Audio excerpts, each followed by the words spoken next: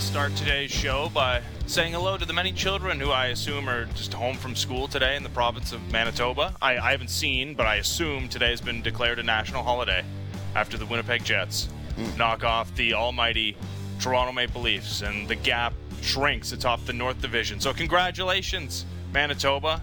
It's probably still minus 20 there, getting ready for the mosquitoes as big as birds. You beat the Leafs once, despite high danger shot attempts being 16-5 in favor of the Toronto Maple Leafs. But you have the Vezina caliber goaltender, so congratulations. Are you now more or less afraid of the Jets and their ability to beat the Leafs in a playoff series? I mean, it's the same, because that's exactly the formula. That's it. It's be an inferior team, but get Vezina caliber goaltender from the reigning Vezina champion, and then have every mistake end up in the Toronto Maple Leafs net, and then score on your power play opportunities. You're not going to outpossess them, outchance them through 60 minutes. It's getting those things done, which they did in one game. You got to do it 4-7. But yeah, that's the fear going into the postseason. That's the one way, to my eyes, that things go absolutely pear-shaped. I like that Jets team. I liked them especially early on in the game. But then I thought, as it wore on, the Leafs just completely differentiated themselves. And I still haven't seen a team push them like Montreal has pushed them. Montreal, to me, still is, after those games, and maybe that changes after the next two, but so far Montreal looks like the scariest team to Toronto. But Carey Price needs to play like Carey Price, or that also doesn't line up. Because at this point, the goaltending between the two teams is not equal. It's not even. It doesn't resemble anything close. Freddie Anderson's way better than Carey Price is right now. But you're right. That's the same takeaway I had, which is, cool, you won. That doesn't seem like a sustainable way of winning against the Leafs. It doesn't seem like there's going to be too many games where Auston Matthews makes his worst play of the season, right? It doesn't, and I guess he did have the 2 goals, but man, that hacky sack goal was, I'll never understand what he was thinking of doing on that Has play. anyone in the history of the National Hockey League blocked a shot like that, or kicked a shot away from the net where it's coming in from the point and like you kick it up over the glass, or stop it with your shin pad in midair? Like, it's never happened before, right? Like, I've never seen it. I can't think of one highlight where that's happened. There's no more frustrating goal for a goaltender than that one. A guy not only standing in front of you and in your shooting, like in your sight lines, and then changing the goal and tipping it intentionally. Like, there's nothing worse than that for a goaltender. So, yeah, it was a bad play, but he makes up for it with a couple of goals. But either way, and his tip on the other side, like, I would argue that the tip that he scored with his skate was the nicest one of the game, even though he had a beauty to score the first goal. But yeah, it required some sloppiness on the Leafs' part, right? The bad change, the hacky sack goal. You wish your goalie comes up with one of the other 3 saves on the non-Matthews play. Again, it's really hard to find the one where you say, well, that's a bad goal on Freddie Anderson, but you want him to come up with one of those big ones. That was the difference between him and Hellebuck in that game, and you still want your guy to outplay the other guy, even though the other guy played extremely well. But yeah, not one point did I think, wow, I'm really afraid of the Jets for the Leafs, and I don't know how you could come away from that overly encouraged if you're a Jets fan. Like, you could say, oh, we can beat them. Yeah. It just takes this to happen. It takes our goaltender making, 37 saves? How many saves did Hellebuck have? It felt like he had 40. And especially at the end of the game, Leafs are down 2 goals. There's 2, like, they got the empty net, and I really thought they were going to tie it because they were just hammering them. And the Jets lose a defenseman, whatever. It just, I didn't see the Jets' advantages play out in that game. I thought their top 6 was good. I think Scheifele is dangerous. I'm always going to be afraid of Pierre-Luc Dubois, but these two teams, it's just the gap between them feels massive. And I think it's only going to get bigger as we get closer to the deadline, which could happen over the next couple of weeks when Toronto obviously adds. And I'm like, is Winnipeg going to add? I don't know. I don't know. Yeah, they've already made seemingly their big move, but the Leafs are not devoid of criticism in this game, right? Like you mentioned the Matthews play, the change was brutal, and this Sheldon Keefe after the game did talk about the fact that this team had really established winning habits, especially over those 3 games against the Edmonton Oilers, and all of a sudden, it's not egregious, but that's one of the big differences about this team is like there's no pizzas from the corner, right? Like there's no Cody Ceci, I don't know who I'm passing to. It's on your stick and it's in the back of the net. The odd man rushes have gone down significantly. I think they're a top 5 team in number of odd man rushes they've given up, where they were a bottom half of the team, bottom half team in the NHL a season ago. Those things have been mitigated. But you mentioned the 2 goals. It's Austin Matthews kicking one into the top corner. It's a horrible change. And then it's Morgan Rielly making an ill-advised cross-ice pass, which ends up in a turnover, and he gets turnstiled. So it's, yes, not all 3 of those mistakes, which are bad, pretty bad, but in the normal course of a season, teams don't score on those things 100%. But this is what happens when you go through a slump. And the Toronto Maple Leafs are clearly going through a winning slump right now. Yeah, that's the thing, though. And, okay, there's 2 things about that. One, when you say they're not devoid of criticism, of course not. This is actually a bit of the fear, is that, and you saw this before, this is a last year thing. I remember that game against the Florida Panthers specifically where they shut it down for 2 periods, and then they show up in the third and they win. There's this confidence with the group that they don't have to play a full 60 because them playing 45 is going to be enough, right? And during a regular season where they don't ultimately feel all that challenged, there is a little bit of, oh man, are they going to fall asleep at the wheel at times? And could that manifest at some point closer to the end of the season and have a ripple effect into the playoffs, right? These are the things fans think about, of course. And because they're real, there is a potential for that. I just don't see the same lack of urgency for the same amount of stretches, right? Like, they're dominating most of that game. They make those couple of mistakes. There's no doubt. Like, the Matthews play is a brain fart. The change is a brain fart. Morgan Rielly is good for at least 1 or 2 of those a game at this point.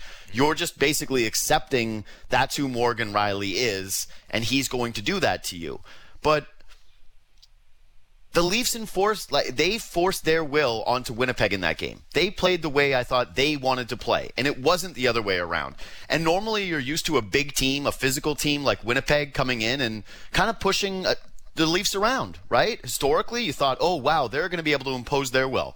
And again, it's why I'm a little bit more afraid of Montreal, because we have seen Montreal play the way they want to play in games against the Leafs. They're the only team, I think, that's done that with some level of consistency. Winnipeg didn't do that. They were playing Toronto's game, and they were playing from behind. And they got some good goals. They scored the 4th goal is a spectacular one. It's like, wow, what a goal. They get the Matthews kick. They get the bad change. They get the Morgan Rielly turnover. Like, I don't know, man. Matthews looked really healthy. Zach Hyman keeps doing things where I think he's new Gary Roberts, and I don't know how you don't value him moving forward in a way where you're actually shuffling the deck chairs to make sure that you can fit him under a salary cap. I don't know what Zach Hyman could ask the Leafs now where I would say, well, that's ridiculous. Bourne did the exercise of if you had to give 6.5 to one or the other of Rielly or Hyman. I think it's a no-brainer. I think it's Zach Hyman. I don't know who's watching these games and thinks that Zach Hyman isn't one of the Leafs' best players. Like, every single night, he's driving a line with a couple of mediocre guys. Like, Ilya Mikheyev, now he can't even score with wide-open nets. It's getting to a whole other level of just bad. That was the worst of the season. There's no question. Morgan Rielly makes that incredible pass through the crease, and I was like, that must have been deflected. Nope, flat on the ice. I know, I thought the same thing. Yeah, no, I was like, how did you not? So again, the sorcerer in Russia cackles again, now changing the parameters of the curse. I looked at that game as more positives than negatives. And, man, I'm as tortured as a fan of this team as I think they come. I get worked up when they lose in bad ways. Man, when they lost that second game of the season to Ottawa, I was already saying, these guys, what the hell? You got one of this whole offseason and you come out of it and play this way? That loss was not a loss to me. Matthews looked healthy. Hyman was dominant. they're a couple of sloppy plays away from basically shutting that team down. And this is what I find frustrating, and this is why, again, there is a lot of pressure on Freddie Anderson, is because this team in front of him is as good as it's ever going to be. And they played a pretty damn good game, and even the goals that they give up, short of the Matthews one, okay, did they put him in some bad positions? Okay, yeah, but guess what? Buddy, if they're going to win in the playoffs, you're going to have to make some really tough saves. And not that he hasn't throughout the regular season, but people are going to look for someone to blame. And it's very clear at this point that no one else is absorbing this like Freddie Anderson. That no one else is in the crosshairs the way that he is. There's like the William Nylander thing, and people are going to weirdly equate him as a Hall of Famer or as a duster. There seems to be no in-between, but it seems at least the discourse is getting better. Between my friends, between on television, radio, podcasts, social media, everything. It seems a little bit more balanced. The Freddie Anderson thing has become this weird, every time the Leafs lose, it's a referendum on Freddie Anderson. Like, can another guy just not play better and you move along to the next night? I know we hyper-analyze these things. Like, you and I come on and do 3 hours every single day. So there's got to be things for people to talk about. But I saw again the whole Freddie, another time where he can't be the best goalie and the other goalie, you wish he was the other one and blah, blah, blah. Sometimes the other goalie is just better, and it doesn't mean your goalie is bad.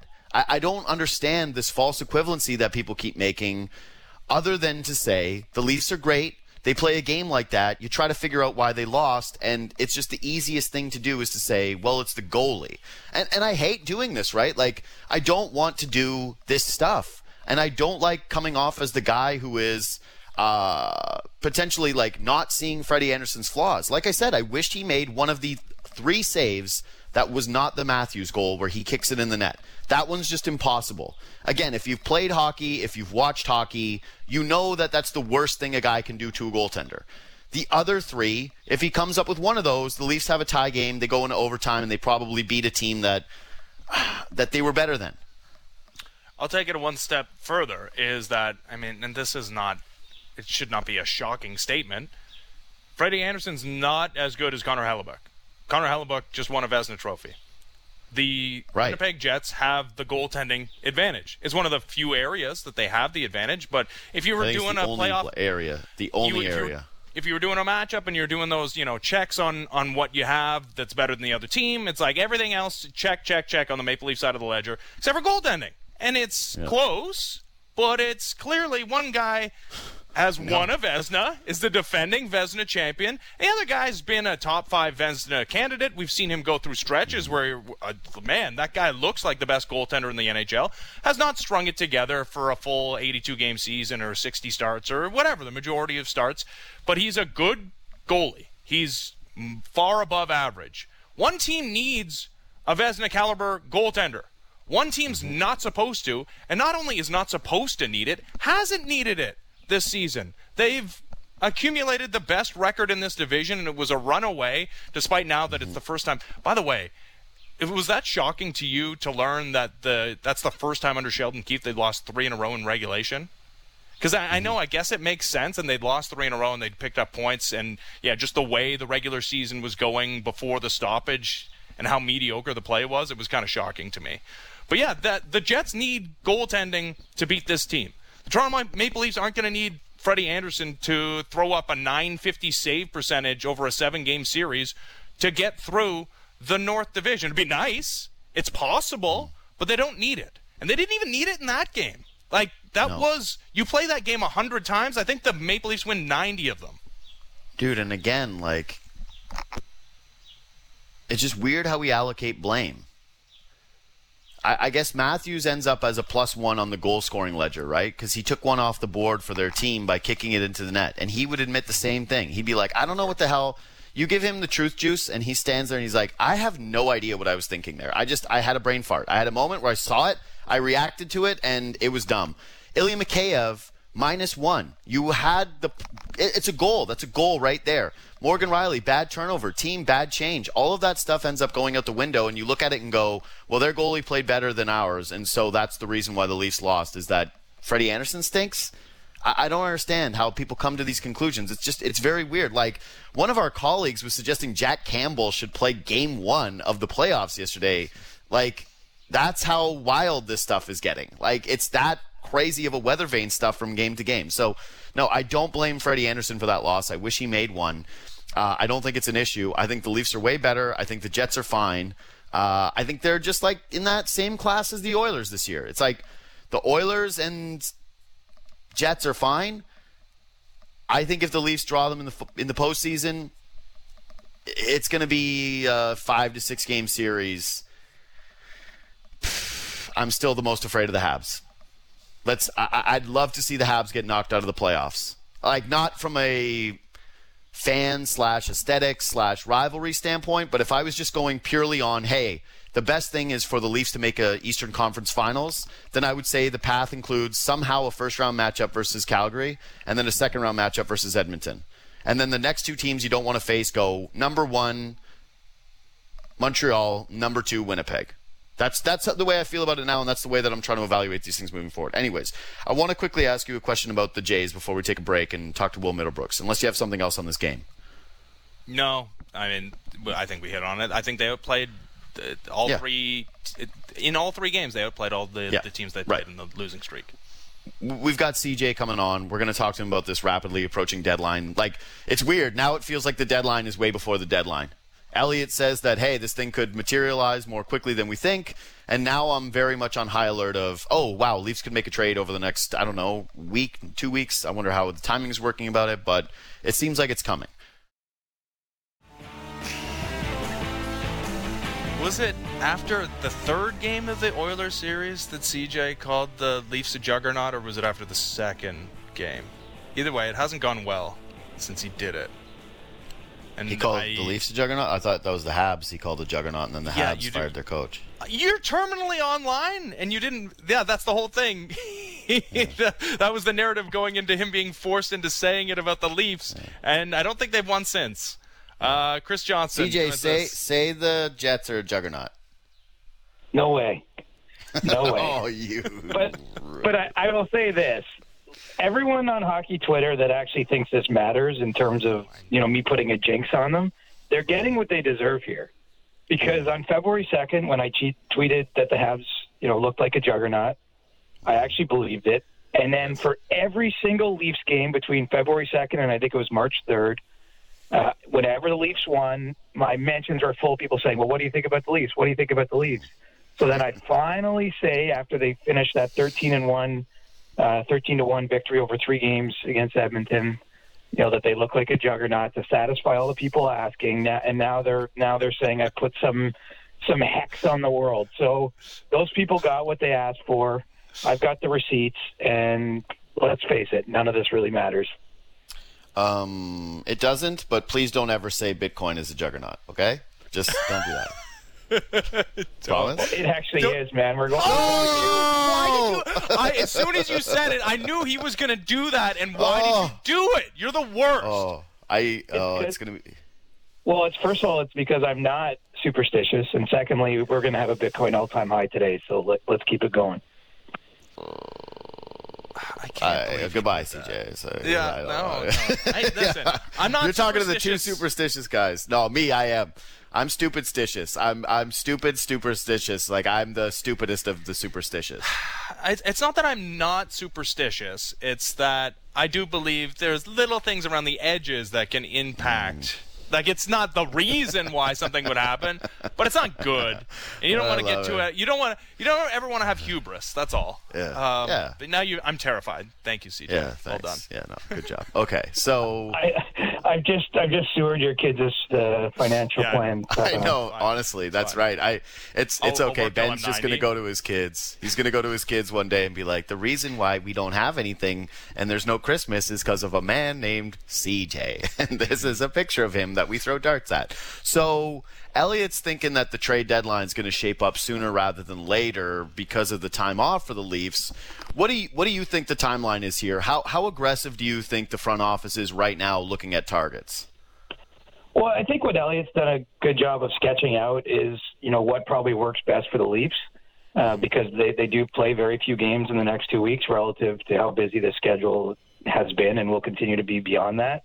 And so if you do have to have players serving a quarantine, it only stands to reason. It would be better to have them miss fewer games while doing so and get a chance to get in your lineup with more time left in the regular season. It makes sense. And I'm sure that would be the sort of, perfect scenario for Kyle Dubas in the front office of the team. But, I'm not sure that's going to work as much for the teams they're dealing with. And, we start to have some sense, I think, of how this market's taking shape in terms of, there's a few teams that are very clearly sellers and have some, intriguing assets. I don't really think there's actually that many buyers at the moment because, if we look around the league at the teams that, we might identify as contenders, of which I put Toronto clearly in that class, there's not a lot of cap space to go around among those teams. Vegas, Tampa, these teams are barely under, they're all in long-term injured reserve, so they're over the cap technically, and they don't really have a lot of accumulated space. And so, I think it's going to be hard for Buffalo, say, to move Taylor Hall this year. That's no comment on even the season he's having, and obviously it hasn't gone as well as here the team would like so far. But, with an $8 million cap hit, even if they're eating 50%, there's really only a limited number of places where that trade would make sense, where he'd move his no-move clause to make it happen. And so I think it could still, even though the Leafs, it's a long way of saying, even though the Leafs might want to get something done quickly, I do think there's a distinct possibility that because the market hasn't fully taken shape, it might not happen here in the next week or so. Well, that's why it seems like, one, Alex Kerfoot has to be the guy that goes. It just makes sense from a salary out perspective. And two, that they're only going to be able to make one move, and they're going to have to make one decision. Is it a winger? Is it a center? Or is it a defenseman? Because now these names are starting to leak out, the Matthias Ekholms and the Mark Stahls of the world. Like, what do you make of – and I get it. You can never have too many – you want to add to an area of strength. That's not a bad idea. But if you only have one move to make, that's a bit of a head-scratcher to me that they would go out and get a left-shot defenseman.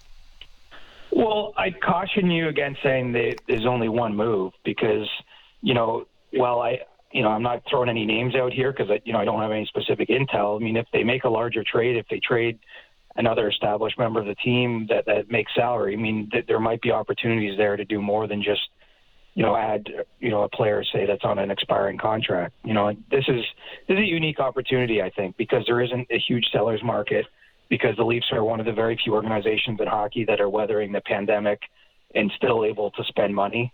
And I think that they're highly incentivized, given how many years deep they are into, building around this team, into their rebuild. Obviously, they've built up now. They're one of the best teams in the league. And so, I think that making a bold move to get them over the top is not out of the realm of possibility. And so, yes, they're not in a position to just add players without subtracting, but given the unique circumstances, I don't think we can entirely rule out a bolder play here because I think it's time to be bold. I think it's, it might not be DeRozan for Kawhi Leonard bold, but I do think that there's an opportunity for them to do something pretty big in the next few weeks.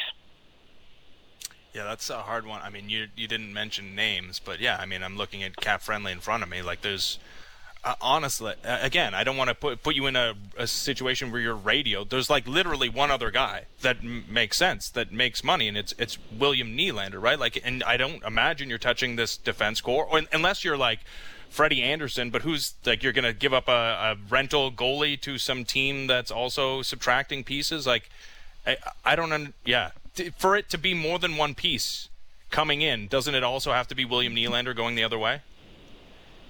I don't think it has to be. I'm of the mind that I don't think I'm firmly, since this is a divisive topic in the city and in the media market, I'm firmly on the pro Nylander camp. I think that he delivers outstanding value for his contract. I think that his lack of competition, maybe not at the level Sheldon Keefe would like, and obviously he's spoken openly about that, is still probably overstated, the way the discussion around the team, from afar is. I think that having him for 3 more years beyond this one, at a little under $7 million cap hit, given the production that he's generated, given the way that if you look at, his line mates all have way better underlying numbers when they play with him. I don't think that makes sense because I think that he can be a part of what they're doing. But there's other older players. I'm intentionally staying away from mentioning names because, again, this is me putting two and two together and seeing the opportunity on the horizon. But, it's not as though anyone in the front office has started whispering, we're trading this guy or that guy. I do think that there's a chance to do something bigger than just bring in, a third-line center that's on an expiring deal. Yeah, and okay. We won't name names who could be going out. I think that obviously they'd love to dump Kerfoot if they're going to try and add somebody. That $3.5 million, if they can get off of that, it makes the most sense. But just in terms of them targeting guys, how much is it going to take in order for teams to kind of eat money this year? Like, I would imagine that that's going to be the thing that the Leafs try and target the most, is that they're going to say, listen, if we're all in and we're trying to do something splashy, we'll reach deep into the reservoirs and make sure that you eat rather than try to move pieces off the roster. Like, they're not trading William Nylander. I mean, if they do, that would be the most shocking thing I could ever imagine, considering what he brings to the team. Like, Ben said it, like, the impact guys I can't imagine going anywhere. But what's going to be the price of acquisition for, hey, please eat some of this money so we can fit this in and make this work? Well, it's going to be draft picks, I would think, potentially prospects, but probably more likely draft pick capital. What it might require is a third team to be involved in a transaction. Kind of the way actually the Leafs were last year. Robin Lehner at the trade deadline was actually traded from Chicago to Toronto, then Toronto to Vegas. The Leafs ate money and got, I think, a fifth-round pick for that. That might be the kind of thing that has to be introduced here, depending on a team's financial situation. But you're right. The Leafs will be looking for teams to do that because they really only have so much salary to shed. Kerfoot is the natural name because potentially the kind of player you're bringing in might replace what he does. And, $3.5 million is a significant amount both for this season and the future seasons, the two more he's got on his deal. I think you could also see them potentially trade, one of these depth players, whether it's a Jimmy Vesey or someone, just to make the dollars fit a little bit more. But look, there's not a lot of room there for, moving guys out. I just think that the Canadian division, despite this recent 3-game losing streak, despite last night's loss, all those things. I mean, if we look at the big picture, the Leafs are still, I think, the strongest team in the division. That gives them a great path potentially to a conference final. But, at that point, they're eventually going to meet a Tampa. And right now I think Tampa's a better team. And they're not even playing with Kucherov at the moment. He's still recovering from an injury. So, I think that there's a lot of incentive given this unique season and where the Leafs sit that to really push the chips in and try to be bold. Yeah, and it's basically been what we've been talking about for the last 2 weeks. Like, you don't want to put the cart before the horse, and Ben said the risk of being with too much hubris, whatever. I've seen all I need to see from the Leafs to know that they're the best team in this division, and not even a sweep to Winnipeg would change my mind about that. Like, they're in an all-in year, and this is the best chance, I said it, this is the best chance this team's ever going to have at winning a Stanley Cup, period. There's never going to be a year like this ever again. It is special, and so there's this immense amount of pressure on the front office to say, hey, you want to build for success year over year, but I do think that this year in this market, there are some extenuating circumstances. So everything should be on the table. Kyle Dubas should be ready to move basically anybody that doesn't impact this roster this season for things of real significant consequence. But as of right now, there's two names that we know are likely to be moved that move the needle in that way, right? One is Taylor Hall and one is Philip Forsberg. And both those guys, I think if you're the Leafs, there's obviously reasons to go and get them both. Obviously, one I'm a lot more bullish on. So this is a two-parter. One, do you think that the Leafs are targeting either of those two guys? And two, is there a name out there right now that we're not seeing, that we're not hearing, that they would very, very much covet? Well, I mean, I don't know that they're targeting them, but obviously, because they so neatly fit what they need, I think Hall and Forsberg would be players that they're monitoring pretty closely. I mean, it's clear they've had discussions with Nashville. Michael Granlund, I think with good reason has been linked to the Leafs as a potential target. Forsberg is getting into a different conversation. I think what's interesting about him is it fits kind of the Jake Muzzin mold, and that he's got one more year beyond this one on his contract. A great offense producing left winger, clearly could play with any of the Leafs top players on either of their top two lines without, with bringing his own, without having to be carried by those guys. I think that's pretty enticing at this stage of their development. Hall is interesting. He's kind of like this, the hockey nomad, right? Since winning his Hart Trophy, he's gone from New Jersey to Arizona, kind of a weird free agency year, probably not his fault that the pandemic, ends up with that 1-year contract in Buffalo. I get that he's certainly not at his peak value in terms of the way everyone looks at him, but he does own a house in Toronto. Like, would he ever come here as part of a deal and think about signing him, maybe a more value-friendly contract for the team? I don't know the answer to that, but that might be worth exploring if they do get into some kind of trade discussions with Buffalo and maybe get some permission to talk to him. Those guys fit a certain need of the moment. I think that there's the players, some of the murmurs out there, like someone like Alex Iafallo in LA. I've heard some discussion of Leafs showing interest in him. I mean, look, if there's a player on a team that's clearly going to miss the playoffs or is on an expiring deal, as Iafallo is, that could fit their needs, I think the Leafs have started doing their due diligence and had some conversations and, sketching out, what the acquisition cost might be and all those things on those players. I don't know that there's a surprise coming, though. I'm not sure that there's a name you haven't really heard. I mean, look, there's been so many names tied to the Leafs. I don't think that there's the secret player out there that they're not at least considering. But, it would be very, to me, the bold play is getting someone like a Hall or a Forsberg, someone, who, not just because of their name value, I think someone that clearly bolsters their top six, probably drops Joe Thornton lower in the lineup, or at least, I guess, guarantees that Zach Hyman's, staying on a third line when you have the best, healthiest version of this team. I think that that's the kind of move that is, people should get excited about. I don't think we're talking about anything bigger scale than that. Yeah, the Hall one is super interesting, and we've talked about it the last couple of days, and we've talked about it with guys that have played in the league, like Sean O'Brien, who know him personally, and the conversations around those people, and obviously the Oilers felt a little bit about this, that it was not a guy that necessarily made their team better. Yeah, they liked Adam Larson, no doubt, but I grew up with Shane, actually, strangely enough. I respect his opinion, but come on, like I just saw the Instagram of what he said, the clip on your show, but like I think it's crazy town to say that he wouldn't help his team. I mean, he doesn't.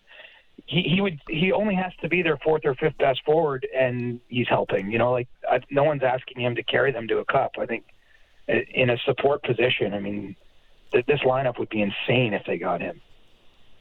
Yeah.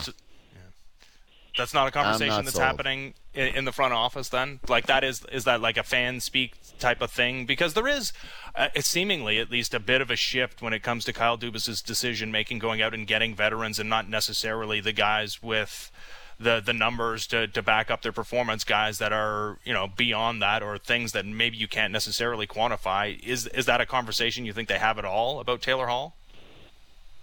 I'm sure it's part of it, but like he won the Hart Trophy 2 years ago because he basically single-handedly took New Jersey to the playoffs. I think he had 40 more points than his next best teammate.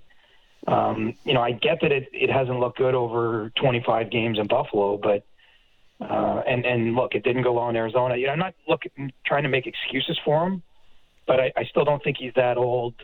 He skates well, and you put him on this kind of team, maybe in a better environment. I mean, if you've ever had to go to work when everything sucks, I mean, that's what it's like to be a Sabre right now. I mean, no one feels good there, right?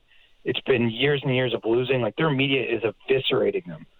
I was on the Zoom call with Kevin Adams last Friday. I almost felt bad for the guy, honestly. And I know it's part of the job, but, like, it's to call that environment toxic right now would be understating it. And so, I think that you'd have to look at any player, playing there and wonder, how much are they affected by that? And so, yes, I think if you got Taylor Hall right now, to me, I just don't know how the Leafs fit it, honestly. I think that's maybe the under-discussed part of this. I've seen people try to do the gymnastics and say get down to the 20-man roster and, you're shedding probably Kerfoot in that deal. But I still don't know if all the numbers work. And so it's going to require some creativity. But if they could do it, I think it would make a lot of sense. Yeah, man. Okay, so Hall is $2 million more bucks than Forsberg, I think. That's just off the top of my head. I think Hall's 8. Yeah. Right. But and you I can think eat 50% of it. So that's the thing. Kerfoot doesn't even get you to 50%. I would think that this is where I'm at with Taylor Hall. If the price of acquisition for him is high, then I'm just saying put all your eggs into the Forsberg basket. If he's ready to go, if you can get that done, then I think that's the way you go. Like, it makes more sense from a money standpoint. He's the more talented player, in my opinion. He's the more reliable player, in my opinion. He comes with the less question marks. So that's where I'm at. If the Leafs go out and get Taylor Hall and they get him for some type of a discounted rate because of he's got a no-move clause too, right? Correct. Taylor Hall? He does. Right. He does. Right. If they get I him can't imagine he's not waving a toe to come here right now.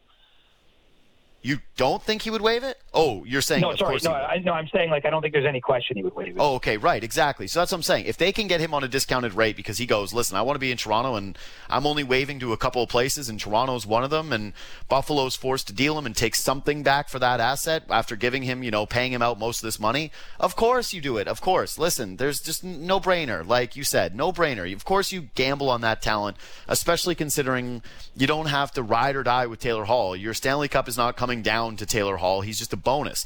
It's just that, I like Forsberg more. And I think that if you're paying a price and you're going all in and you're saying, hey, we got to give up Kerfoot, we got to maybe give up Engvall or somebody to make this contract work, and then you're dipping into the Rasmus Sandin / Nick Robertson / first-round picks pile, I would just rather do that for Forsberg. That's just where I'm at with it.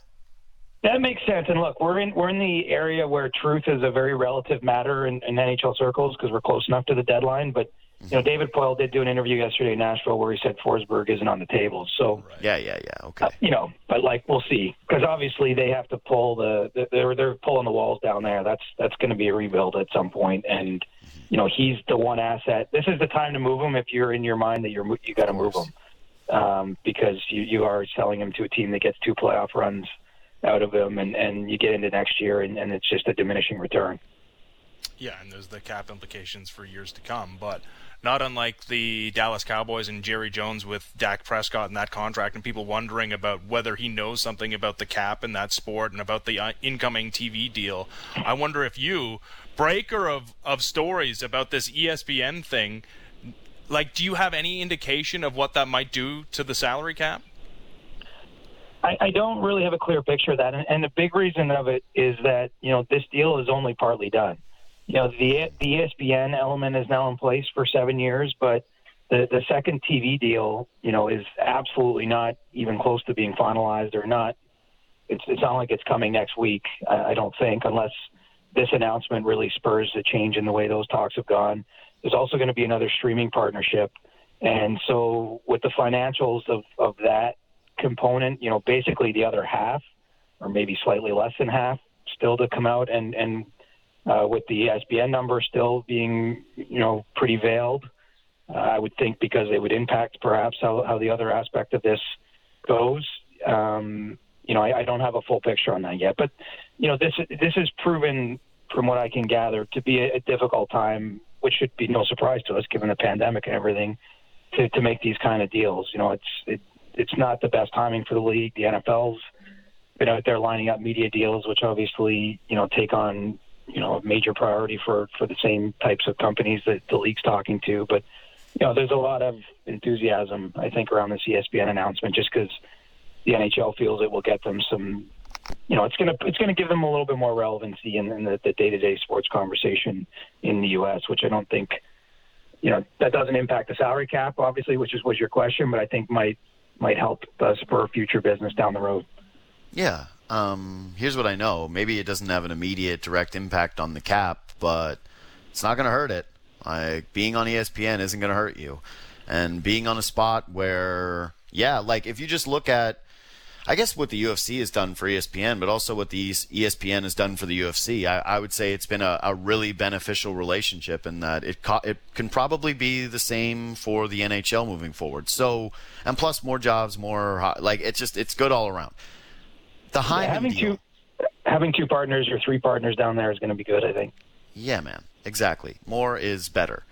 Last thing before you go, man. Zach Hyman. It's becoming more and more a story about what this guy is doing this year. And Like I'm getting super hot takey with it. Like I don't think that there's 4 forwards on the Leafs that have a bigger impact than him. Let's just put it that way. I don't think that if you're planning your future that you prioritize anyone over him that does not have a contract beyond next season.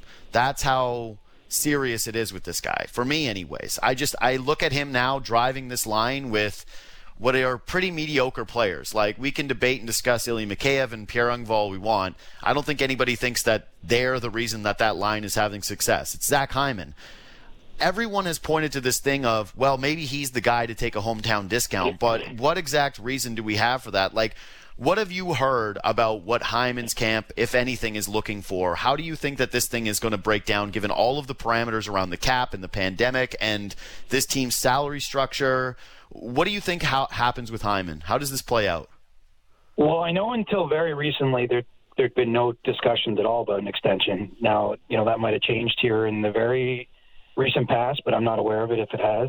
And so it's a bit of a mystery, honestly, how this is going to play out, because I don't think that the Leafs have really engaged, the Hyman camp too much. I don't think that they've really exchanged positions. I mean, obviously, I think we can guess Zach Hyman's probably getting paid over $5 million on this next deal, and he's probably getting some term on it, even though he's coming up to his late 20s here.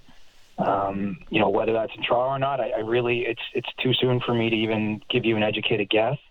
I know for certain of other teams that are very interested in Zach that are, it's because teams, there's work being done now on salary cap, on the trade deadline, but teams are already thinking about the summer, and I know of a couple teams for sure that would love to get a chance to talk to him if he remains unsigned into July 21st or whatever day is free agency again.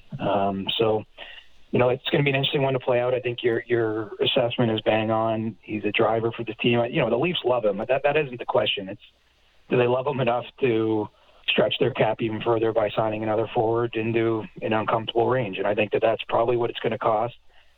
Other than the fact this is his hometown, I don't think it's reasonable to expect he'll be giving too much of a discount, because this is going to be probably the richest contract he signs in his NHL career, or maybe his life, because I do think you're probably talking a 5 or 6 year deal in free agency that starts with a 5.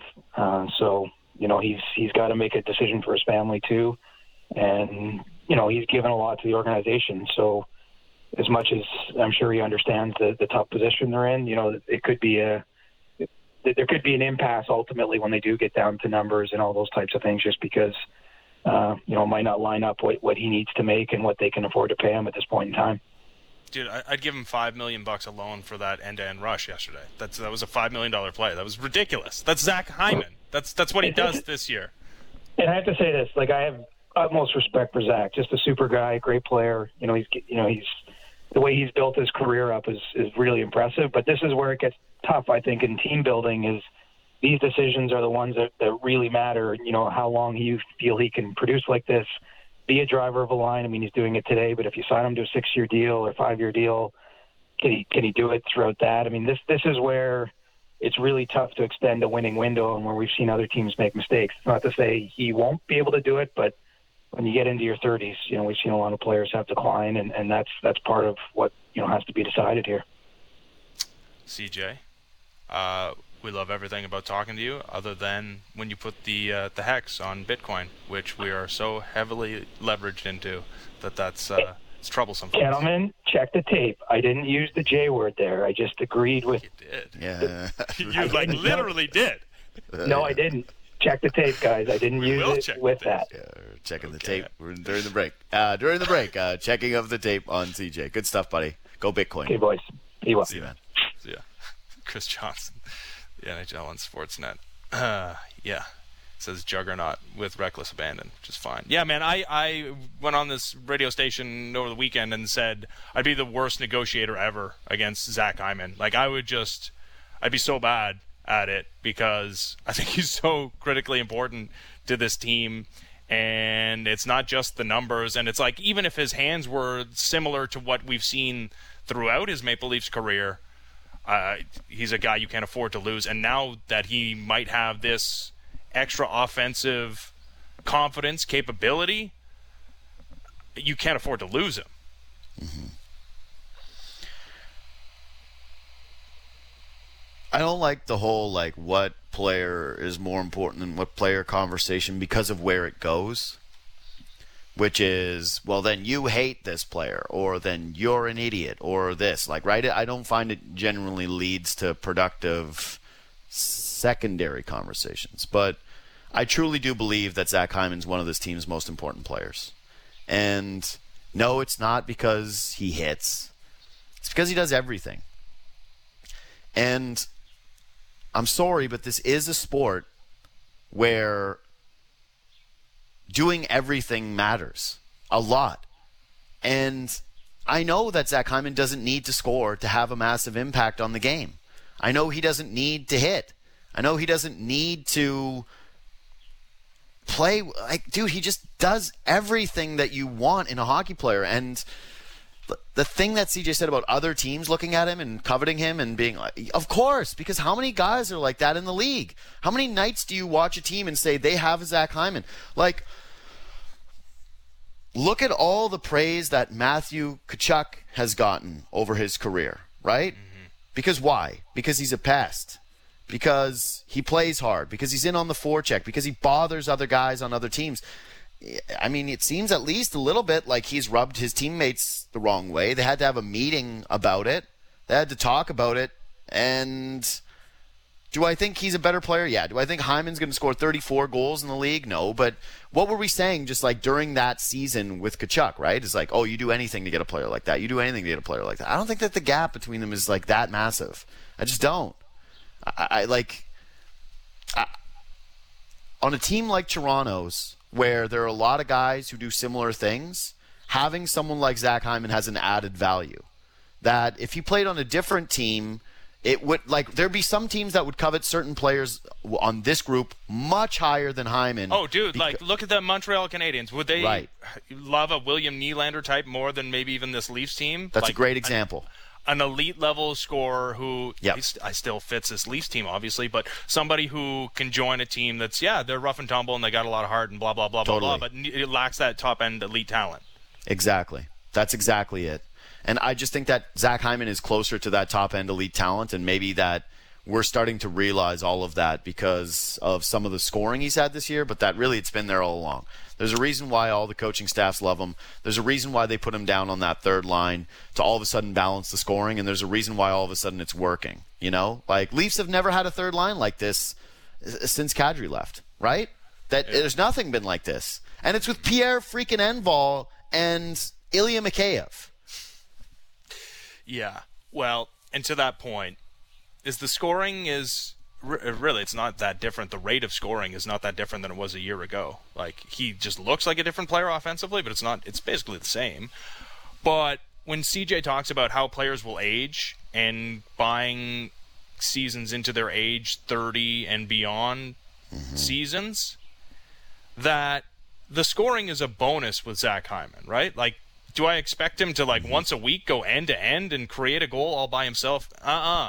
What I expect him to do is the thing that he's done since he put on a Toronto Maple Leafs uniform, is play the absolute hardest of anybody on the ice, be a disruptor, play in all situations, now on the power play as well, be a guy that wins every single puck battle, and not exactly the fastest guy in the National Hockey League. So, yeah, he loses a bit of foot speed. What I don't think he's going to lose is the thing that is unquantifiable with him that has made him a fan favorite and one of the most valuable players on this team. Like, I think he still ages well, even beyond 30. I agree. And I love him. And he writes children's books. Or is he still doing that? Or is that done? Not sure. Okay. I think Mike Babcock's done doing media. I think he's done one. So, are you not doing them? It's like, you have to keep writing more? I don't know. Yeah, you can. If you write one children's book, I guess you are a children's book author for the rest of your life. I mean, you're not Robert Munch or anything like that, but I thought you were going to. I'm always actually afraid. Named now. I was going to say, is Robert Munch on the cancel list? It's like, are there any authors from our childhoods? Like, What childhood author are you allowed to say now? I honestly said that. I was like, Robert Munch is probably on the canceled list too, right? Like, what did he Fred do? Penner, like they're all, they've started their own little commune somewhere. Yeah. Was Love You Forever actually something? Buddy. Yeah, you can't love someone forever. Forever? Even if they do egregious things? No, man, there are bounds to my love. I won't just unconditionally love anything. Yeah. There are things my children can do that will eliminate them from my circle of love. Anyways. Saying you can't like J.K. Rowling. You can't read that. You can't do. Can't even say her name. Use Dr. Seuss. Dr. Seuss, J.K. Rowling. And is Munch out? or has Munch been crunched? I don't know. Honestly, I'm big too. I hate laughing at that if it is in fact true. But did you know? Before we go to break, I know. As we're gonna log off here, and people are like, I can't believe you guys brought up Robert Munch. We're offended. Really, horrible. Did you know that Dr. Seuss, the correct pronunciation of his name is Dr. Seuss? Yeah, I don't care, nerd. It's just Dr. Seuss. Everyone says Dr. Seuss. Well, that's rude. Yeah, why is that rude? Because you called me a nerd. That part? Oh, I don't apologize for that. The rude part. Yeah, what are you talking about? I don't think I was. Yeah, someone tell me if Robert Munch is canceled, and I will issue my apology for referencing Robert Munch on the other side of the break. Sorry for triggering and not issuing the trigger warning.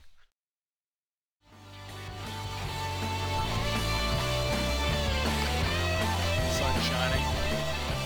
All the snow in my backyard's melting, revealing all the dog feces. Feeling better. I'm going to go outside. And I'm going to talk to Colby Armstrong, who's on the line right now. What's going on, Colby?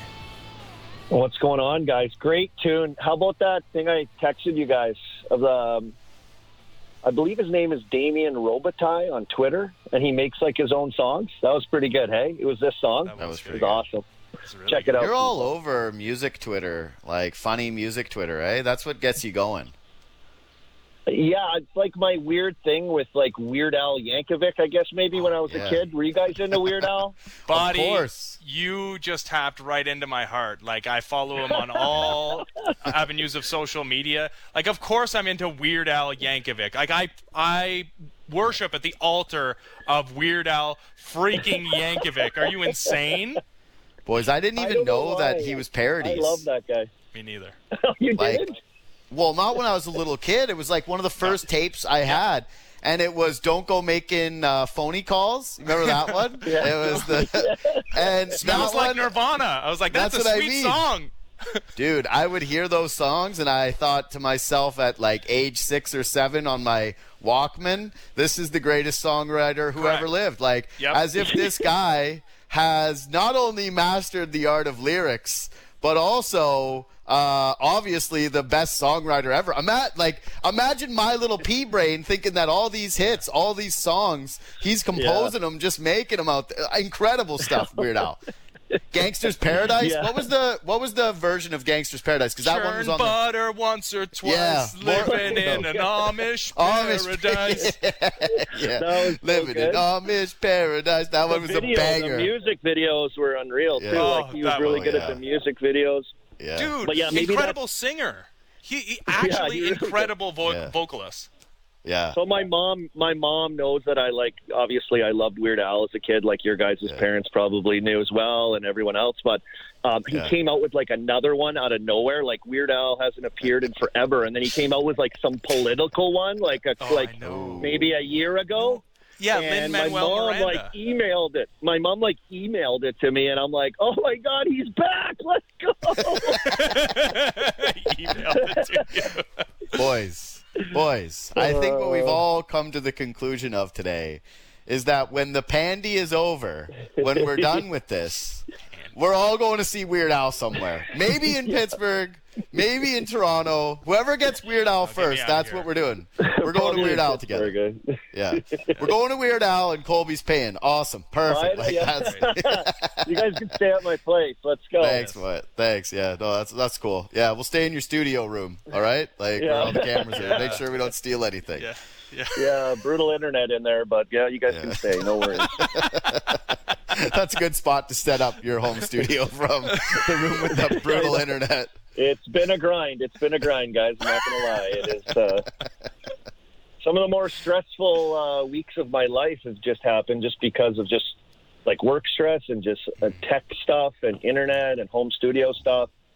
And then it like compounds into, I've had a few calls also like locally here in Pittsburgh with radio as well, talking Penguins and hockey. And like, they're like, we've got a bad signal. I'm like, what is going on? I'm just like, I'm about to throw my phone and it's crazy. So I've had a bad string. Hopefully we've got it straightened out, but it's been interesting. It's been interesting. We just talked to CJ. All you got to do is avoid the word. You calling anything a juggernaut, we now call it the J word, and it's all good. As long as you don't say that, Colby Armstrong's exactly. Don't even joking using the J word is kind of risky. I don't know, man. You should should you joke using that word? It's controversial. Did he not make money for charity though?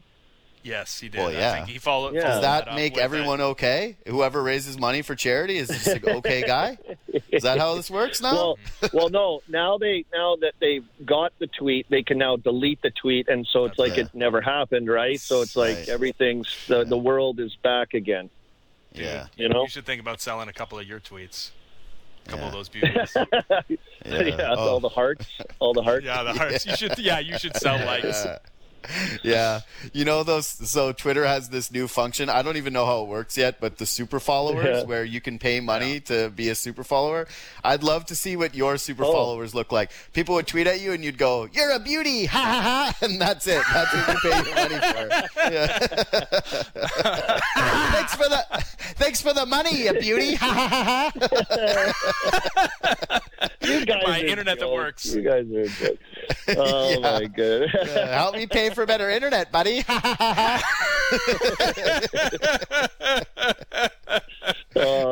So good. Who cares about that? So I shot you a text last night, as I will do before you come on the show, to just say, hey, this is what we're going to probably want to talk about tomorrow. Yeah. And one of those things, dude, was Zach Hyman, because another just really nice goal. And it's one thing when you're doing it once and then another time and then a third time and then a fourth time. Like, scoring really pretty goals now is a thing Zach Hyman just does. And he's probably, I'll just say it, he's got to be the Leafs' hardest working player. And you can say that there are other guys who work as hard, but there's nobody who works harder. He's the dude who people say, we got Amber Alert again. Okay, hold on. I knew that would happen. He's the guy that coaches say is the guy that you learn the Leafs system if you watch him. And we're trying to put a kind of feeler out there as to how much he's going to be and how. But let's just start with this. Where have you seen the biggest step up in his game? Well, I was going to ask you, has he gotten faster? He looks way faster. And I think he's always been a powerful guy, but he just looks way faster to me. And to go back in time, remember when he hurt his knee and was out for an extended period of time, and then, obviously came back, and remember it was kind of crazy to say, are they missing Zach Hyman? Is this important? Is he that important? And yeah, I think he is. I think he is that important, guys. I think what he can do for your overall lineup is super important, because he's one thing that I look at a lot of players, and especially, there's a top tier player. And then you can look at the guys that are complementary guys, or guys that are really good complementary players. And I think, a lot of people look at Zach Hyman as a guy that, leads, is like a leader on this team, right, with the way he plays. And he's a driver of the play. People would say that. But I also think, he can drive the play on the top line. He can do it on the third line. You can put him on the second line. He can kill penalties. He does, his attention to detail. His habits, his work ethic, all that stuff goes with it. But he's a really good complementary player. And look at the top, look at the big boy line. You've got Matthews, Marner, Thornton. You're trying to find a guy he's that complementary guy. Thornton is with those, two young stars. And I think when people are looking at what Zach Hyman can bring to your team, I don't think you're going to necessarily go, oh, we got to get this guy. He's gonna lead our team in points. but he is going to be an important player, elevating any line he's on and anybody that he's with, especially star players.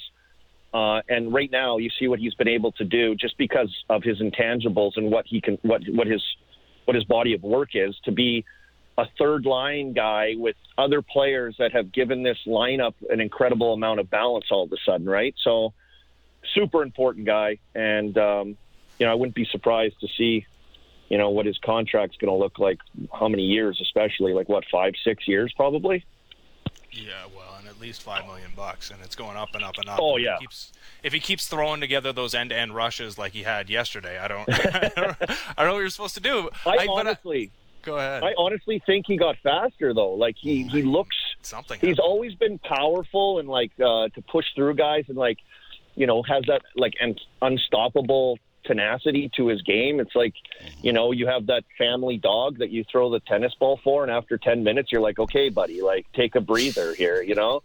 That's Zach Hyman. He's never takes a breather, and you watch him play and he still has that power and speed, but he's just I think faster than I've seen him. So a credit to him, and he's a handful. He's a handful when he's on the ice and when he's on the puck every time. Just a super tenacious, good, solid player. Yeah, I don't know what he doesn't do anymore, because it used to be, hey, he doesn't have hands. He's got stone hands. I remember doing shows, I think 2 or 3 years ago, where I was advocating for the Leafs not to play him up on the top line. Please don't play him with Matthews because he can't finish around the net. He's not good enough. He's not good enough to play, right? Yeah, that's what everyone was saying. I know. But it was, hey, obviously this guy does a lot of things, but he's one of those guys who's getting the most out of his talent, right? He's a college hockey player, and I remember there was the stuff with, hey, his dad basically bought him an NHL career with forcing him up and getting him onto good teams throughout his younger life, and him kind of having this chip, and he worked hard, and he got to the NHL. But wow, what a story. What a story that the Leafs turned this guy that they got for, I think, Greg McKegg from the Florida Panthers for, I think, that was it. I think that was it. They just get him. You turn him into potentially a third liner. Now, Bourne says, and it's the correct statement, which is you can put him anywhere, right? He's the fixer for anything. Yeah. You put him on the third line with Mikheyev and Engvall, all of a sudden it works. You put him on the first line, hey, they're better. When Tavares and Nylander weren't going very well, what did they do? They were like, you guys get Hyman. So I just think there's, A, he does everything. B, now he can score. C, he's faster. He clearly puts the work in year over year. And he's also sort of a guy that you don't worry about paying. I don't know I don't even know what the argument for not paying Zach Hyman would be. I genuinely don't know where it would begin. How many guys have signed contracts in the NHL that go, oh, what a great contract, and you look further down the contract and go, ooh, that's going to be a bad contract later, right?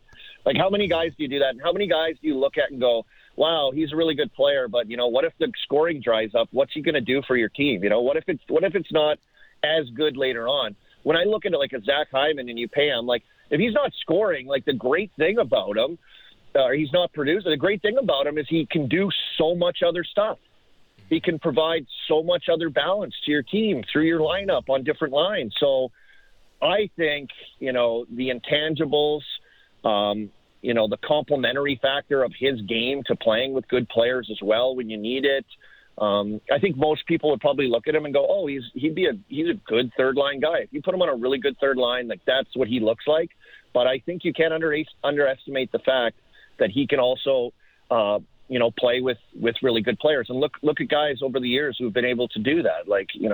Guys that have, signed really good contracts that have been able to do that and still do it. I mean, so he's right in that mold. And you don't lose anything if you can't sit up there for, 4-month stretch, or he has a 1 month and then it kind of fizzles out in production and he has to move down to the third line. He still gives you Zach Hyman stuff. It's he hasn't wavered at all with his work ethic or the style of play or his tenacity, exactly. No matter where you put him. And, I think that's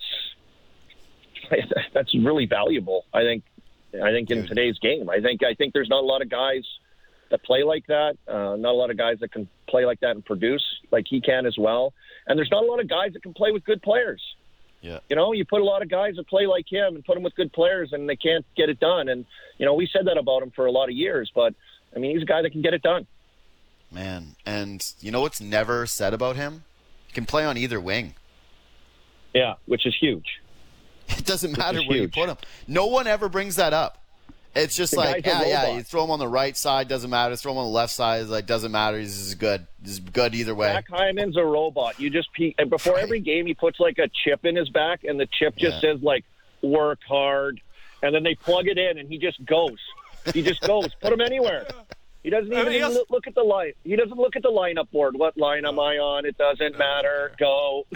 Well, and he can play through injury, and not that Austin Matthews can't. And he had 2 goals with like still a messed up wrist. But it's like Zach Hyman's game. If he does suffer the injury to the foot, or played an entire playoff series with like a messed up knee.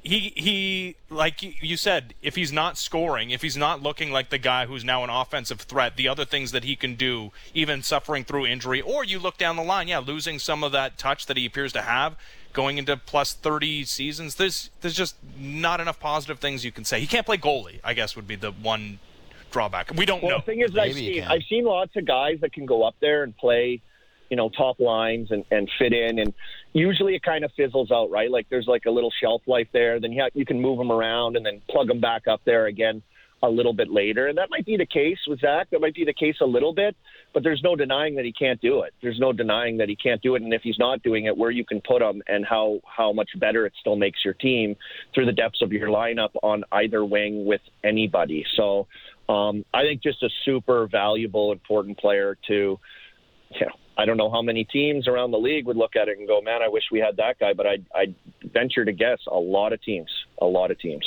Yeah, and that's why, dude, the thing that scares me, if I'm a Leafs fan, is everybody, like, no one has earned free agency. Like, everybody has, but Zach Hyman's earned free agency, right? Like, if he wants to explore his options and if he wants to get paid, it's like, yeah, man, you worked your ass off to get paid. Whoever hates on guys like that, where it's like you're the guy who put the extra hours in and you got the most out of it, it's like no one's jealous of you. Like, go out and get your thing. If I'm him and I would walk into Kyle Dubas's office and, like, okay, I'd say, hey, Kyle, who took less? And he's like, Thornton. He's like, cool. How much did that guy make already? All right, cool. He's like, who else took less? He's like, well, Spats, he's like, yeah, he's 37. How much did he get paid? Okay, cool. Who took less? And he goes, well, nobody. Nobody. And then he's like, cool, why me? And he's like, well, I don't know, because you're the good guy. He's like, no thanks. He's like, how much does Alex Kerfoot make? And he's like, $3.5 million. He's like, how many Alex Kerfoots do you need before you get equal to my value, would you say? He's like, I would say lots. I'd say lots of Alex Kerfoots would equal a Zach Hyman. Yeah, if you don't think he's... Dude, if he's not twice as valuable as Alex Kerfoot, like, I don't think you're watching the same sport as me, or this is your first time watching it, or I don't know what the deal is, but, like, yeah, man, he's worth twice as much as that guy. And so for those scoring at home, I'm no math genius. I'm not a mathlete like Ben Ennis was in grade 6 and then can't do simple math, but that's fine. Here it is. That's $7 million. I don't know why everyone keeps starting with Zach Hyman at $5 million, Zach Hyman at $5 million. I don't know where people are getting the number. It makes sense. But if I'm Zach Hyman, I don't know why I would just willingly accept that from the Leafs. I'm like, dude, how many guys in the league can do what I do? Everybody wants to have the guy who can score, who plays hard every night, and who forechecks, and who can play on the penalty kill, like who is the hockey robot that you just said. What coach wouldn't, die to have Zach Hyman on his team? Who's not going into the meeting with the GM and they're like, hey, who do you want this offseason, coach? And the coach is like, Zach Hyman. I would really like Zach Hyman. Go get Zach Hyman. It's going to make my life so much easier knowing that this guy's going to go do that perfectly every night. Like, I don't know. I think that if they can get him to something that starts with a 5, that you do it today. Like, you start the negotiation right now so that he doesn't finish the season and go, you know what? I'm not going to be the only guy who takes less. This makes no sense. I'm a commodity too, man. Like, this is a business. And, I was actually raised with money, and rich people aren't dumb usually with the cash. So, Zach Hyman, get yours, man. Like, I'm sorry. Like, nobody else took less. So is Good Show advocating now for Zach Hyman 6 years, $7 million? No. Is this the big push coming out of the Good Show? here's the thing. I'm not advocating for it. I'm just saying I don't know why he wouldn't go and see what his dollar value is. Like, I don't know why we're just saying, like, hey, he's a $5.5 million player. I'm like, why is he only worth $2 million more than Alex Kerfoot? Like, how does that make sense? Especially the fact when you know that they're going to, like, there's going to be a push for him to, like, take less. You know, they're like, come on, That's buddy, take a little, you know. Yeah, that would piss me off. I see it. Like, I just think of, like, how, like, comforting, like a comfort blanket a player like Zach Hyman is to a coaching staff. Or you run into injuries or you run into other players, like, you know, in a dry spell or a line's not really clicking. And, like, you can just, like, take the Zach Hyman name magnet and just throw it at the board and it sticks to wherever. And you're like, he's playing there. And it works. And he can just kind of slide around wherever you need him. And it works. And, you know, I think that's why you look at your lineup and look where a guy can fit and look at how it works and go, this guy brings us just so much. He brings us so many options. He brings us so many intangibles. And, you know, the fact that I think also that just that he can play, you know, with good players as well is massive too, because the Leafs have a lot of really good forwards. And, you know, you have a guy like with his work ethic and his style of play that can, you know, complement those guys, I think is huge. Yeah, here's the thing. If he's making $7 million a year, he's not playing on the third line anymore. No, like, those days are done. It's like, yeah, man, you can play anywhere. By which I mean you'll be playing on the first line forever and ever and ever because you're making way too much money to play on the third line. Yeah, he'll be in the fives, I think. Someone Lance just told me somebody called in. I want to know what he wants. What do you want? Whoa. Stop the clock. Guess who scored their 7th goal of the season last night for the Pittsburgh Penguins? Yeah. Oh, that's good. I knew you would do this. Leading the Pittsburgh Penguins and even strength points. And we all were talking about it yesterday, Colby, about some team in the North Division needing depth scoring, a guy that can skate and play up and down your lineup. Kasperi Kapanen, how do you like that? What an ambush out of Stewie. This is unbelievable. I love it. I'll just do this. Colby, how good has he been this year? Because, yeah, my big contention was let's believe it when we see it. And I thought, okay, he'd put up points. But, yeah, Stewie texted me yesterday, or tweeted, actually. He didn't text me. He showed me no respect. He just posted it on Twitter for me to get feasted on because he loves throwing boys under the bus. That's like, honestly, Anthony throws guys under the bus, Stewart. How good has Kapanen been this year? Because, like, nobody knows up here because it's the North Division, but I feel like, this is kind of building now that Stewie is, again, making it a thing.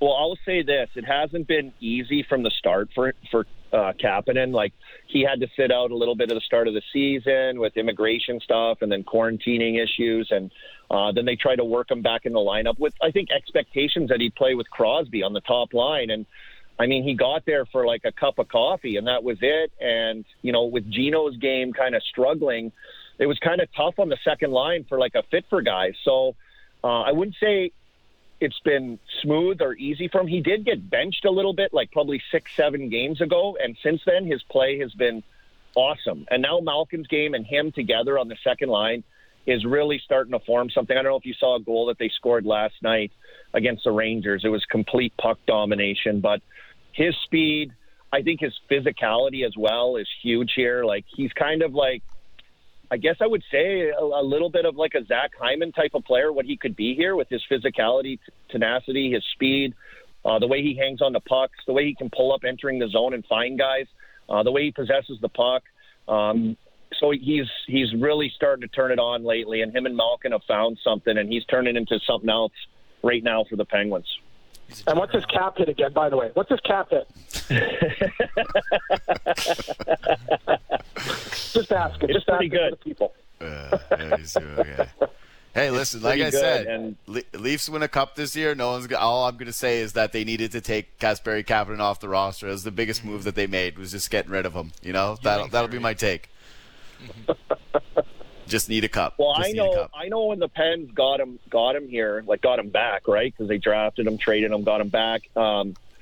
Just how, like, you know, the excitement around what he's going to bring to their lineup, just in a lot of different aspects, I think, right? Like, he can kill penalties as well. and what he's been able to do here, just how he's gotten better over the last few weeks has been just huge payback for the Penguins right now with the play that he has and just the depth that he provides also through this lineup. So, yeah, Stewie, I think your ambush is right on target. It's right on target. Absolutely. Do I get to ambush you on TV when he goes through a drought or on Hockey Central? Like, is this the way that this works? Do I get to jump on? Yeah.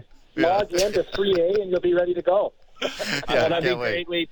Stewie would get JD would jump on he'd have like a T-shirt and a hoodie on and laying on his couch. We're like, what is this? Tuck a suit on, bud. Hey, my suit is just putting on a shirt. Like, that's my version of a suit. You got the tracksuit on. Yeah, that's right. I do. All right. We're taking the show back. Thanks for doing this, boys, to both of you. Good stuff today. And yeah, Stewie, fine. You might be right. Not yet, but maybe. Thanks for having me, guys. Go Leafs, go.